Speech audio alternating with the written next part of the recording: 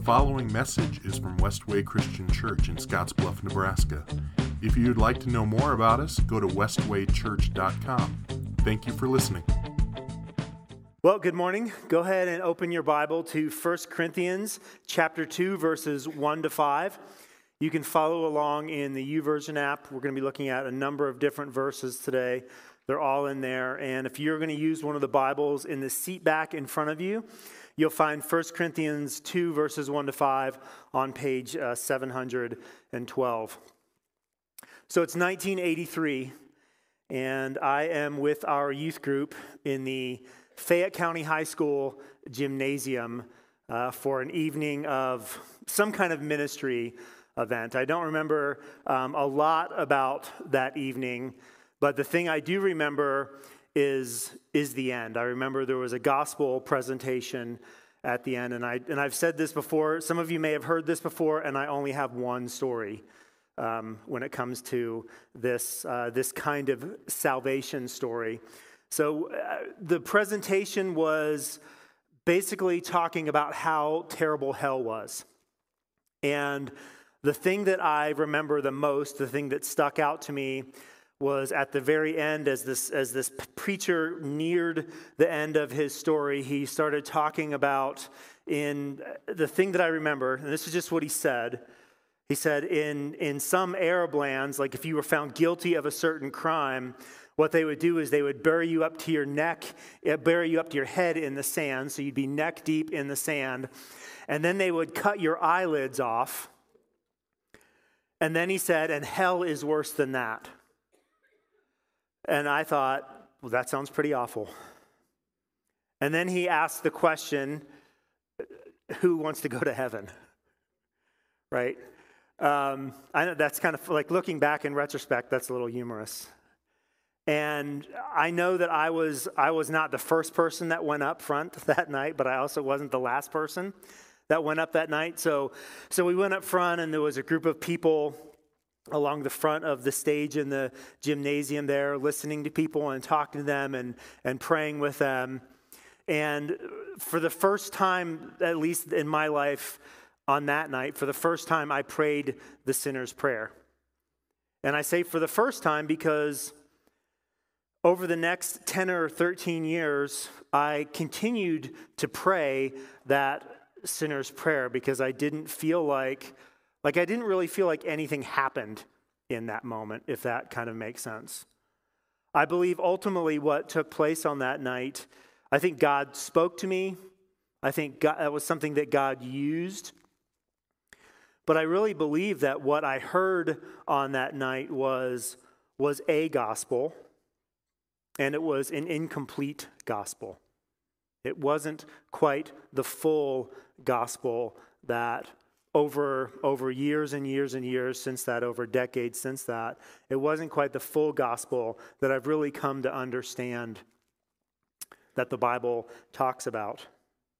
So what I want to do today, as I've been thinking about this particular part of the series from 1 Corinthians 2, verses 1 to 5, what I want to do today is just share with you how Paul describes the gospel. And we get a hint of it in 1 Corinthians 2, verses 1 to 5. And then we're gonna go through some verses in the book of Romans and talk about it there. But first, let's read 1 Corinthians 2, verses 1 to 5 together. When I first came to you, dear brothers and sisters, so it's important to remember that Paul is talking about when he first went to Corinth, when he first arrived in Corinth. We read about this several weeks ago in Acts chapter 18. When I first came to you, dear brothers and sisters, I didn't use lofty words and impressive wisdom to tell you God's secret plan. For I decided that while I was with you, I would forget everything except Jesus Christ, the one who was crucified. I came to you in weakness, timid and trembling, and my message and my preaching were very plain. Rather than using clever and persuasive speeches, I relied only on the power of the Holy Spirit. I did this so you would trust not in human wisdom, but in the power of God. So let's talk about this just for a moment. Paul tells us a few things. He says, I didn't use superior speech in the way that I presented the gospel to you. I didn't talk to you in the way that you are used to as people of Corinth, where there's a skilled speech maker standing in your presence, a skilled orator. And as we look back and we think back to what we've already talked about from 1 Corinthians chapter 1, judging by the issues, judging by the way that Paul talks about spiritual wisdom and spiritual foolishness, the people are likely looking down on Paul because when he proclaimed the gospel to them, it was plain, it was basic. There was nothing fancy in what he was talking about compared to Apollos, again, thinking back to Acts chapter 18, who was very gifted, very talented, very skilled. They were looking at Paul in comparison and thinking that Paul didn't have a lot to offer. And as we think about that, Paul tells us that he actually made the intentional decision to simply explain the gospel. When he arrived in Corinth, he thought to himself, I can speak plainly and basic, or I can use a lot of technical skill in my speech. So it's not that Paul couldn't teach in a talented and gifted way. It's that he chose not to. And what I would encourage you to do sometime this week, I would encourage you to flip back in your Bible to Acts chapter 17 and pay close attention to the way Paul speaks when he's in Athens. Because what we see when Paul is in Athens on Mars Hill, we see a highly skilled speaker. Someone who is trained. Someone who knows how to reason with the people in Athens. But for some reason, when he went to Corinth, he chose not to do that. And it's not really for some reason. We'll get to that in a moment. He says, instead, I came in weakness and fear and in trembling. And Paul is going to then seem weak to the people in Corinth because their mindset is so different, is so focused on people who can speak well, who can argue strongly, that when someone comes in and doesn't demonstrate that they can do those things, they're going to look down on Paul, and that's what's going on. And this is why Paul just preaches the gospel. This is why Paul just demands that they follow the gospel. And what we're seeing, and Paul's going to talk more about this when we get into the second part of chapter 2, which is next week. What we're seeing is this competition between worldly wisdom and spiritual wisdom.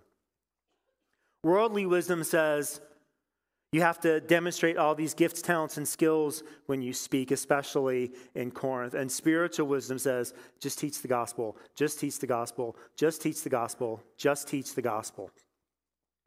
So these two ideas of worldly wisdom and spiritual wisdom are colliding together. And as Paul says, he's not out to wow and impress the people of Corinth. That's not what his message is. Rather than rely on his own toolbox, he simply relies on the Holy Spirit. He lets the Holy Spirit do the work for him. And Paul does this because he wants that, their response. He wants what happens next in their lives to not be traced back to a person, but to be traced back to God. And this is why in that middle section of chapter 1, I'm of Paul, I'm of Apollos, I'm of Peter. See, what was happening, the people were tracing back their response to the gospel, to the individual speaker, to the individual teacher. So we have to ask this question, what is the gospel? Paul says he taught it not in lofty words or impressive wisdom. He relied on the power of the Holy Spirit to teach this good news. And like I said, we have to ask, what is the gospel? We've probably heard that. Maybe we've heard the phrase good news. What really is that? And today we're going to look at 11 different verses 9 of them are from the book of Romans. 2 of them are from John's gospel. And you may have heard this called the Roman road. It's a really easy way to explain the gospel. And if you're in the YouVersion app, again, you'll see all of these verses down. But we're just going to start where Paul does in Romans 3:23. And if you're using one of those Bibles in your seat back, that's on page 702. So Romans 3:23 just says this. For everyone has sinned. We all fall short of the glory of God. That's where the gospel begins. Begins with everyone has sinned, and we all fall short of God's glory. So when we think about that word sin, in the Bible there are lots of definitions. Missing the mark is a pretty common way to think about sin. And as we read through the Bible, we really see there are 2 kinds of sins. There's a sin of commission, and that's the sin where I know I'm supposed to, I do what's wrong. I know what the rule is. I know what the law is. I know what God is calling me to do, and what I'm going to do is I'm going to commit a sin. I'm going to commit a sin against someone else. I'm going to commit a sin against God. I'm going to commit a sin against myself. What this means is a law of commission. I have done something that is a sin. And the reason it's a sin is because it falls short of God's glory. So it really doesn't matter in our mindset how big or small that sin is. It doesn't matter if it's a really big, nasty, ugly sin, or if it's a small, insignificant sin in our own eyes. Because God is perfect, anything that we do that is not in the perfection of God falls us short of God's glory. And then there's the second kind of sin, and it's a sin of omission. I know I'm supposed to do this thing, and I don't do it. That's a sin of omission. So when we think about sins, when we think about falling short of God's glory, each and every person in this room, because that's what everyone means, that's what all means, maybe your translation, that's the one I memorized it in, for all have sinned and fallen short of God's glory. That word all means all. It doesn't mean some people and not other people. It means everyone. We've all sinned. We've all fallen short of God's glory through sins of commission and sins of omission. And that's an important thing for us to grasp, because this word everyone, or this word all, catches all of us. It doesn't matter if you heard the gospel when you were 8 years old and you responded to it and you were immersed and you have lived a faithful, like whatever your life has looked like after that moment. Prior to that moment of salvation, you were a sinner. You were just as guilty as the person who waits until their deathbed to confess Christ as Lord. Just as guilty. That's what it means when it says for everyone has sinned. Everyone has sinned. Doesn't matter when you came to salvation. Everyone has sinned. Then if you flip over to page 704 in that Bible in front of you, you'll see Romans 6:23. Because we ask the question then, right? So if I've sinned and I've fallen short of glory of God, what's the big deal about that? Well, here's what Paul says in Romans 6:23. For the wages of sin is death, but the free gift of God is eternal life through Christ Jesus our Lord. So let's talk about this. There are 2 aspects in this text. Could you hand me my water?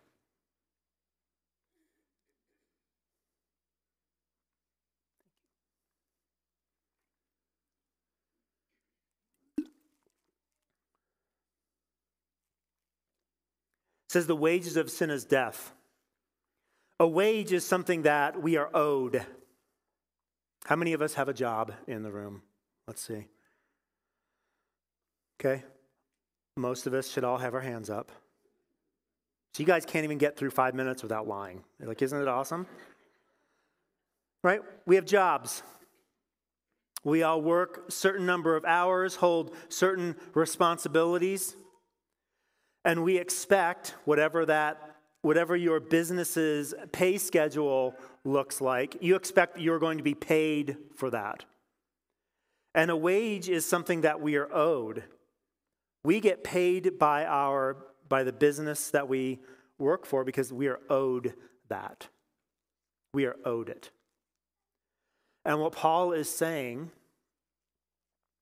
is that the wage of our sin, the wage of our sins of omission and commission, the payment for that, according to Paul, is death. That's what each and every one of us were owed. So again, whether you came to Christ at 8 or 88, or anywhere in between, the wages of your sin, of my sin, the wages of our sin is death.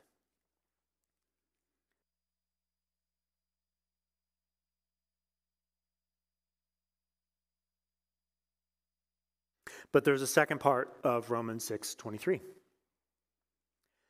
But the free gift of God is eternal life through Christ Jesus our Lord. So if a wage is something that we are owed, a gift is something that we are given. So there's something going on here. All of sin fallen short of the glory of God. The wages of that sin is death.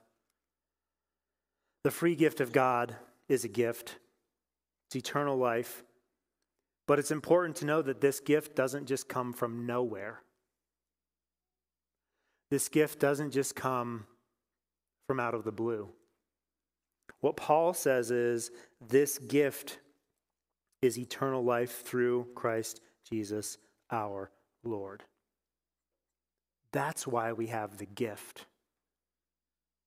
It wasn't a gift that didn't cost God anything. It's not a gift that we just receive out of nowhere. No, this gift of eternal life through Jesus Christ is through Jesus Christ. It's come from somewhere. It's come through something. So now we have to ask the next question, which is, well, what did Jesus do? How did we get this gift? How did Jesus give this gift? And this is back a page on 703 in that Bible in front of you on Romans 5:8. This is the answer to the question, what did Jesus do? But God showed his great love for us by sending Christ to die for us while we were still sinners. That's how we get this gift. And we talked about it last week, and I want to talk about it briefly again today. This gift is a gift that was given to us while we were still sinners. So while each and every one of us were not only receiving the wages of our sin, death, each and every one of us are acting in ways that creates my three are chaos, death, and destruction. As we are causing chaos in the lives of others due to our sin, as we are causing spiritual death in the lives of others through our sin, as we are causing destruction in the lives of others through our sin, while we are doing that, in the midst of that, what Paul tells us, what God through Paul tells us, is that God showed his love through us by sending Christ to die for us while we were still sinners. So as we're in the midst of this sin, of this sins of commission and sins of omission, what God does is he sends Jesus to us in the midst of that. He doesn't wait until we have it all figured out. He sends Jesus in the midst of that. And one of the things that we need to realize is that our sin doesn't catch Jesus off guard. I've said it before, Jesus knew what he was buying on the cross.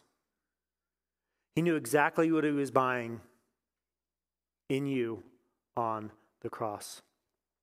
We've all bought things and lived with regret after the fact. Every single one of us has bought something and lived with regret after the fact. That's not how Jesus operates. Because Jesus knows everything. He knew what sins you and I were going to commit today when he went to the cross. If you flip back to page 662, this is John 3:16 and 17. And you don't have to be a Christian to know this verse. You've probably seen someone holding up a sign in an end zone, if they still allow that at football games. John 3:16 and 17 say this: "For this is how God loved the world. He gave his one and only Son, so that everyone who believes in him will not perish, but have eternal life." See, one of the questions that we often ask, one of the accusations we often make against God is, if God really loved me, he would, whatever your fill in the blank is. And I would encourage you to do a little thought exercise for you would be to ask the question, how do I fill in that blank? What's the thing that I'm waiting for? What's the thing that I'm waiting for God to do before I'm going to commit my life to him, before I'm going to act in ways that are aligned with what he's calling me to do?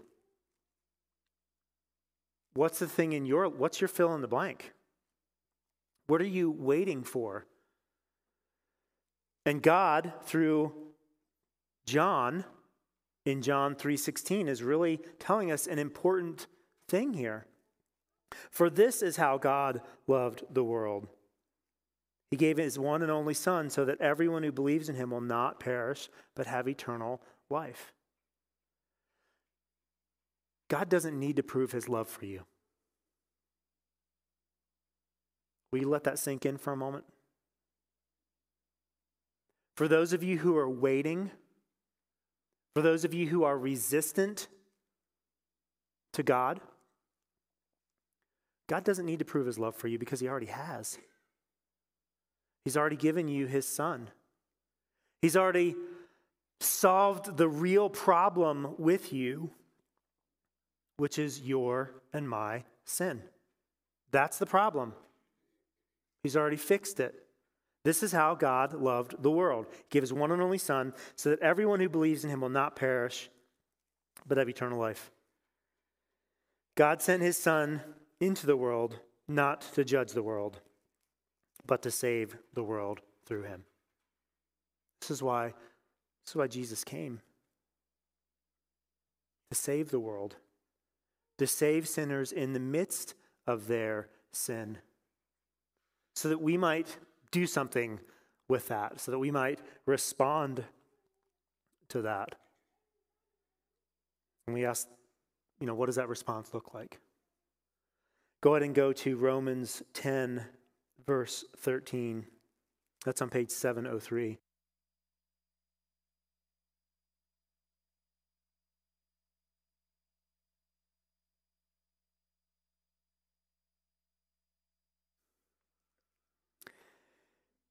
Simple.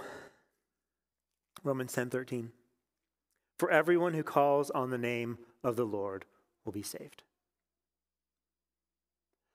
That's the response. For everyone who calls on the name of the Lord will be saved.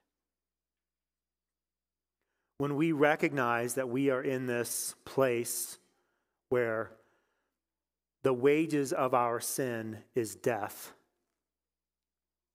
and we are living in the reality of that death, what we are being called to do is recognize that God has sent Jesus to die for us and to cry out to him and call on the name of the Lord. And when we do that, what this says is we'll be saved. And that's it. And I know that some of us are struggling, like that sounds too easy. Some of us think, well, what about baptism? Where does that come into play? I didn't put this in my notes, but it's interesting. If I flip the page back to 1 Corinthians 1, verse 17, it says, "For Christ didn't send me to baptize, but to preach the good news." That doesn't mean that we are not baptized in our response. And I want to just be really clear about this. The response that we make when we enter into a relationship with Christ, the example that we see throughout the New Testament is people are immersed. People are baptized. That's what we see in the Scripture. But what we are called to do in response to our sin is to acknowledge that Jesus can save us. That's what we're called to do, to call upon the name of the Lord. I was in a conversation with a friend over the past week who's been going through some pretty difficult times. And what she said was, all I can do is cling to Jesus right now. That's all I can do. And what I want to tell you is that's enough. And when we are in this space where we are aware of our sinfulness, what God wants us to do is cling to Jesus, is to call out to Jesus.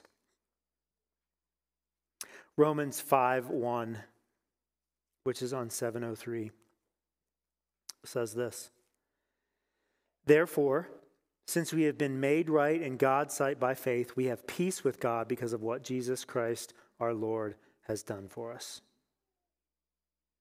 So when we call upon the name of the Lord and we're saved, Romans 5:1, we've now been made right in God's sight by faith.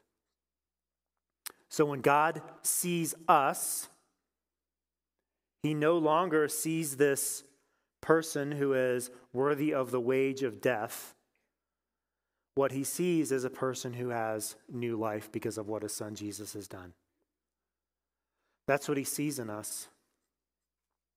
And this, too, is good news because maybe this is just me, but there are times where I don't feel like I'm living in new life.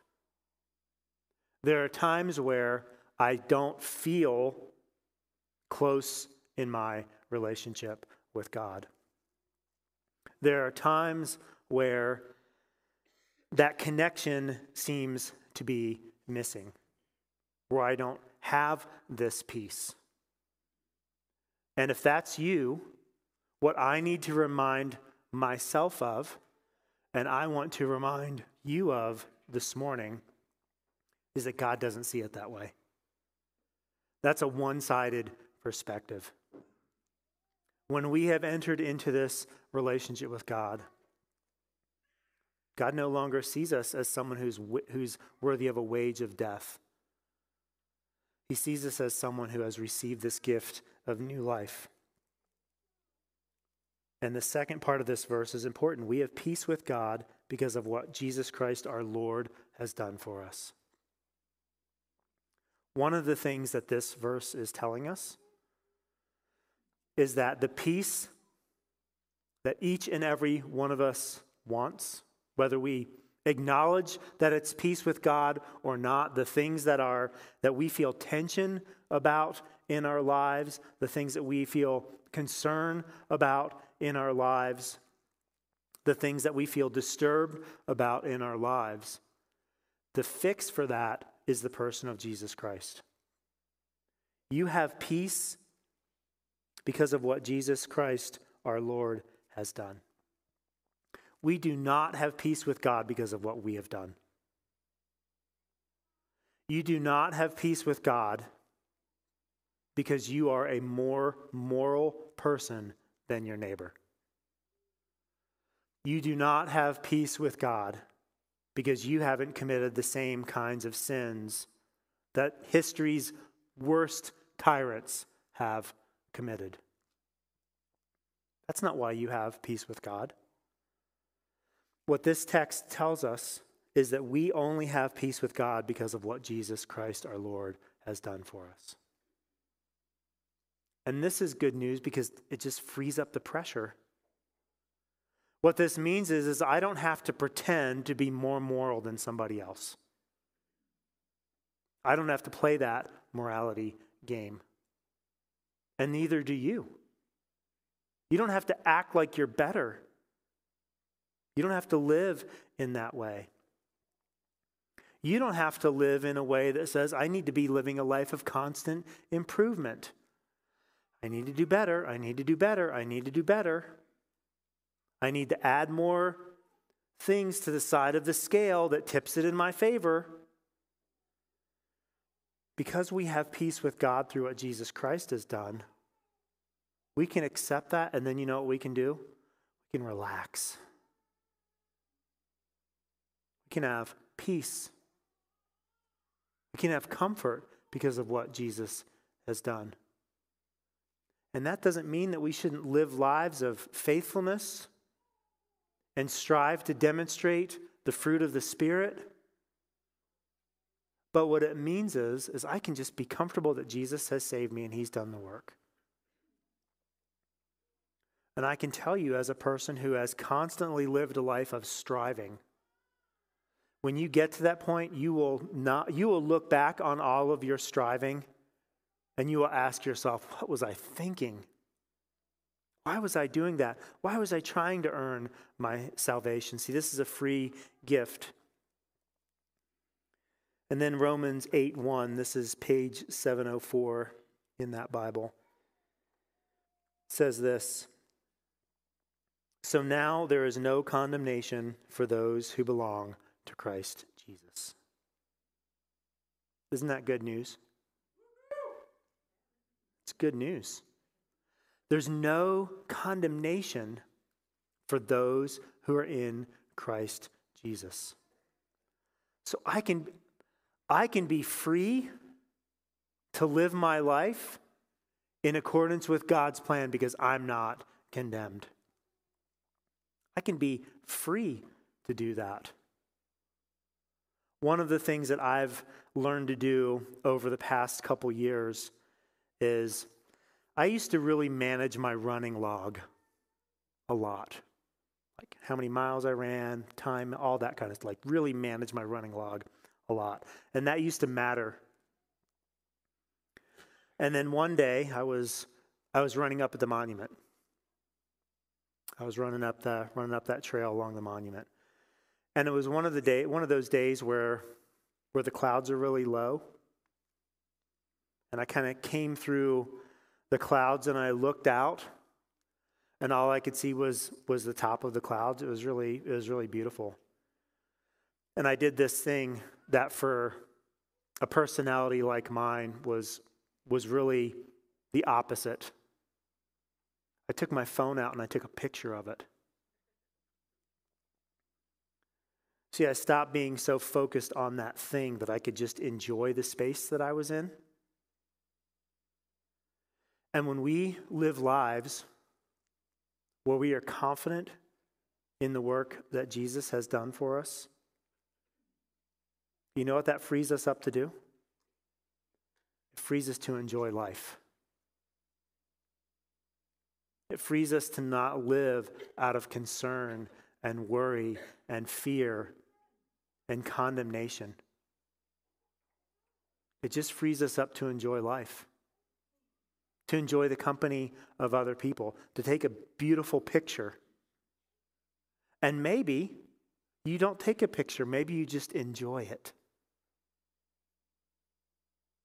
This is the life that God wants us to live. There's now no condemnation for those who belong to Jesus Christ. He hasn't freed us so we would continue to live in the penalty of our sins. And then at the end of Romans 8, this is on 705. This is Romans 8, 38 and 39. And I'm convinced that nothing can ever separate us from God's love. Neither death nor life, neither angels nor demons, neither our fears for today nor our worries about tomorrow, not even the powers of hell can separate us from God's love. No power in the sky above or in the earth below, indeed nothing in all creation will ever be able to separate us from the love of God that is revealed in Christ Jesus our Lord. So this is the gospel. And what this means is once we've entered into this relationship with God, nothing can separate us from him. Nothing can separate us from him. Nothing. The word means nothing. Nothing can separate us from him. And again, what this does is it just frees me up to live the life that God has called me to live. Not concerned, not worried, not anxious, not fearful, not wondering if I'm going to add something to the other side of that scale and it's going to tip them back. Because when we enter into that relationship with Christ, Jesus is over here. There is no scale. There is no thing that can take us away from God. And that is the good news. This is the hope and this is the promise of our salvation. We're not separated from God because of our sin. We live new lives and we're freed from the penalty of our sin. And this gospel isn't just something that we tell to other people. But this gospel is something that as Christians we're called to live this out. We're called to be demonstrators of this. So if we were to go back and we were to read through these verses, we're just going to recognize that everyone has sinned and fallen short of the glory of God. So what that means is when someone else sins, like they prove this to be true. Doesn't that free us up from having to judge their sinfulness and their brokenness? The wages of sin is death. The free gift of God is eternal life through Christ Jesus. And what that means is when someone sins against me, I don't have to get them back because God knows what's going on. And I don't say that in a judgmental way, in a harsh way. What I say is God knows. And this frees me up to love people. God showed his great love for us by sending Christ to die for us while we're sinners. When you have a conversation with someone, why doesn't God love me? Well, if God would do this, then I would do that. See, we have the opportunity to talk about Jesus. We can use John 3:16 if you want to. Don't hold up a placard in front of their face. But this is how God loved you. He gave his one and only Son. And all you have to do is accept it. Declare that he's Lord and believe in your heart that God raised him from the dead. And you'll be saved. Because everyone who calls upon the name of the Lord is saved. And since we've been made right with God through Jesus Christ, we have peace with him. God is no longer at war with you. He's no longer at war with your soul. You're not condemned, and nothing can separate you. Isn't that a good gospel? Isn't that a simple gospel? Isn't that a non-complex gospel?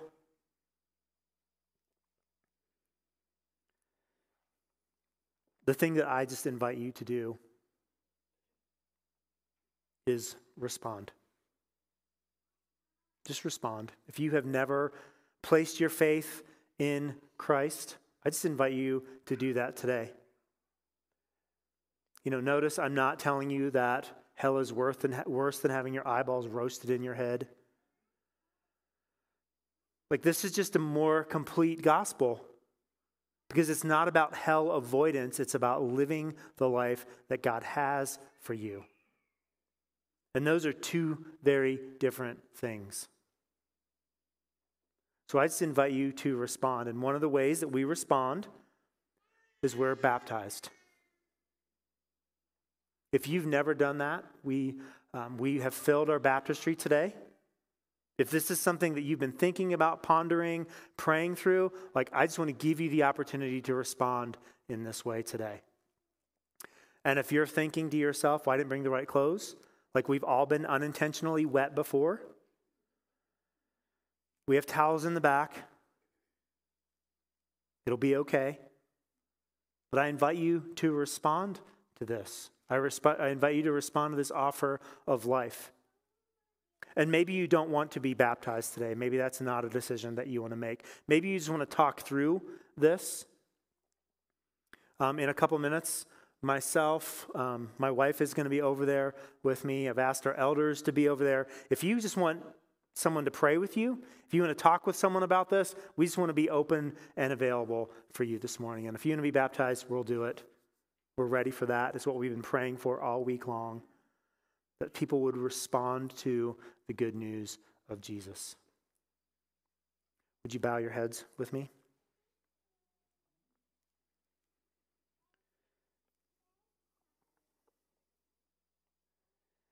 Father, I pray that we would just hear your simple words calling us to respond to you. For those who struggle with their idea of the way that you have loved them, I pray that they would see what you have done for them, which is enough, which is everything, which is not insufficient. For those of us who may still be living in fear and condemnation but have placed our faith in Christ, I pray that we would accept these promises as true. And as I've done so many times in my life, when I feel condemned, when I feel fearful, when I feel like you haven't done enough, I just repeat these verses over and over and over and claim them as though they are true because they are true. I pray for those who have been considering baptism that they would make that choice today. I pray for those who have been wondering what a deeper faith life looks like. I pray that they would make the decision today to talk with someone about that so that we might help them draw closer to you. In your Son's name we pray. Amen.